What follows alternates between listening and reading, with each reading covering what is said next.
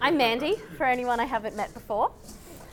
So, anybody who was here last week, hey baby, will remember, don't touch that, will remember that we were talking about listening to the voices and stories from people we don't typically privilege in churches and in society at large. I like to say the people we hear about but we don't hear from. And I think that's really exciting. It's something I'm really excited to be doing more of, hearing from First Australians, women, LGBT, recent immigrants, people living with mental illness or disabilities. And I think that's great. But then when I thought about myself doing it, I felt a little guilty. I felt like it'd be really inappropriate for someone like me to share their experiences. Because to be honest, I don't feel especially voiceless. All I see is that I'm white, I'm Christian, I have tertiary qualifications, and I'm in my 30s living in a city. So all I see is the unearned privilege that comes with the very lucky hand I got dealt at birth. I don't see the barriers that I might experience from being born female. And it's kind of annoying because I really would like to be able to categorize people and their experiences into the disadvantaged and the systematically advantaged. I kind of want it to work like that.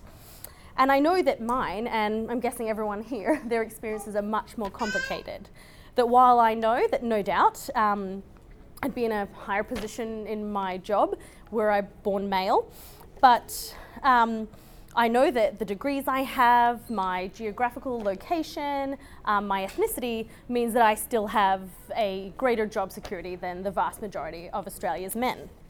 And in church settings, I know that the benefits of coming from 7 generations of ministers and missionaries sits alongside the knowledge that I would be barred from holding certain positions in churches regardless of my contribution.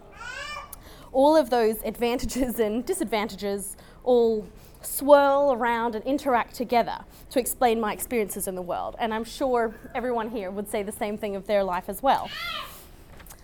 And then it gets even more complicated when I try and figure out what to do about it, or try and figure out how are we going to respond and how are we going to talk about the issues of discrimination and learn how to talk to people and interact with other people and their stories when it's not so nicely differentiated into those and them.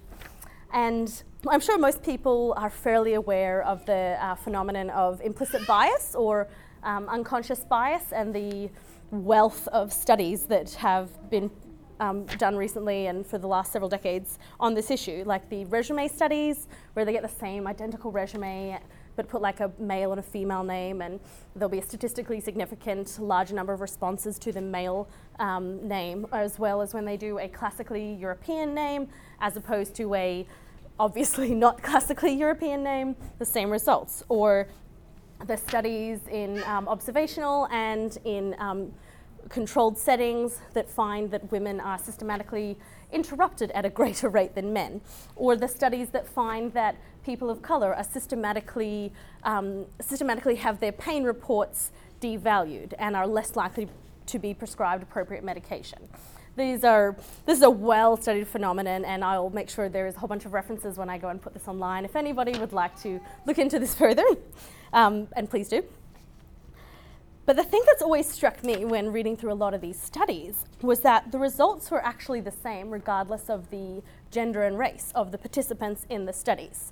So the study on women being interrupted more, it was the same by women. Women were more likely to interrupt women. And it was the same for health physicians who were black, were just as likely to deny black patients appropriate pain medication and downgrade their reports of pain. The evidence would suggest that this isn't an issue of us versus them, of good versus bad, of black, white, man and woman, the discriminated and the discriminating. That we might all be in this mess together, that we might all be us and we might all be them, which is really inconvenient because I kind of want it to work like that. I really would like it to be us on the side of good, who are not obviously racist and homophobic and misogynist, against those over there who just aren't as woke as me. That's how I really want it to work. I want it to be binary, because then my responses can just be blame, and I can rail against the church and the patriarchy and the white hegemony, and then I can respond with pity and, if I'm honest, condescension to the others, to the disadvantaged in this system. And the problem with those responses is that both of them give me cover to avoid being part of the solution that is in me, the part of the problem that is in me. It cuts me out of it. And the problem with that is that the issue of implicit bias isn't going anywhere. So our unconscious processing actually handles the bulk of what we're doing and our functioning. It's what actually takes care of the physical amount of the driving so that you can think about the directions or something else. It's what puts the road into like the background so that you can suddenly respond to, I don't know, a kangaroo or a child jumping in front of you, that enables you to jump forward upon that. Our brain is going to always be forming patterns and turning them into stereotypes, into grids, into shortcuts.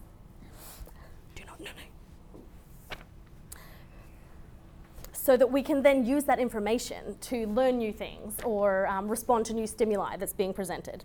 I won't go into any more neuropsych lecture, but I can put some forward on the site as well if someone would like it. But the summary of it is that my brain is not going to progress beyond unconscious bias or explicit bias, which is really annoying. I really like to see myself as egalitarian, or at the very least, I'd like to see myself as having progressed beyond such prejudices. But I'm not free from this issue, and unfortunately, I have a lot of evidence to that fact. I remember not long ago going to a church-type event and chatting with a bloke there, and in the conversation, we're talking about an area that I've practiced in for 10 years and have done 6 years of training before that. And I quoted some random statistic about something depressive like suicide and child abuse, to have the response come back at me, "Are you sure that sounds a bit out there?" And for 2 minutes later to have my husband, who is like brilliant, but in a completely different field than I work in, literally quote the statistic I'd said, that he only knows because I told him, to have the response be, "Oh wow, that's bad." And of course, that's annoying, right? And I was seething a little bit on the inside and doing my little fist thing. But that didn't stop me from the very next day going to work and being introduced to a new psychologist working in my building who just happened to wear quite a bit more makeup than I tend to wear at work, and responding in that moment of, "Oh my gosh, she must not be very smart to need to dress like that," despite the fact that the face of the evidence would be that they were in a higher position than me and had more pieces of paper than I did. They didn't protect me from that instinct of that thought.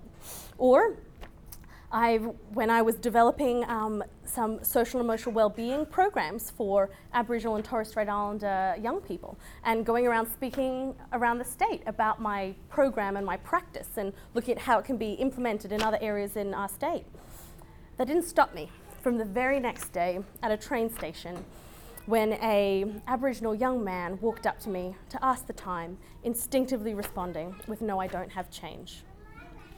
None of my progressivism, my perceived egalitarianism, or the knowledge of all those lovely above-mentioned studies that I just went through, none of that saved me from my thoughts and actions. The thoughts and actions which endorse and maintain the systems that keep people voiceless, disempowered and disadvantaged, even when it can be my own disadvantage that is being maintained by my thoughts and actions.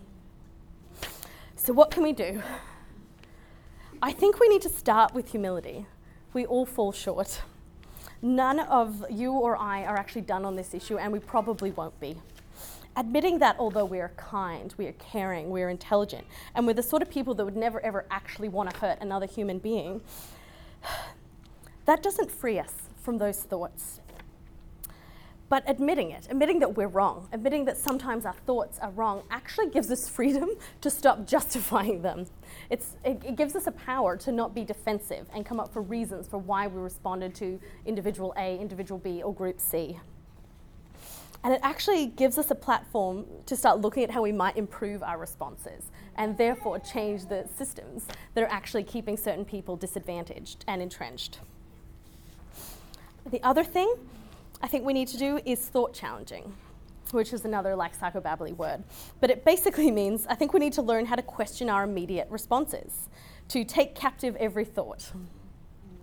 I think we need to practice when we are meeting new people, or maybe we're just in a group of people we already know very well, to hold ourselves genuinely accountable to the thoughts that go through our minds and ask ourselves some questions that we really might not like the answers to. Do we find ourselves leaning in and listening a little bit harder to some individuals rather than others? Do we instinctively walk into a room and presume that on the balance of probabilities, our contributions are going to be the most valuable? Or conversely, do we presume that based on our age, our race, education, experience, sexuality or gender, that our thoughts and opinions are less valuable?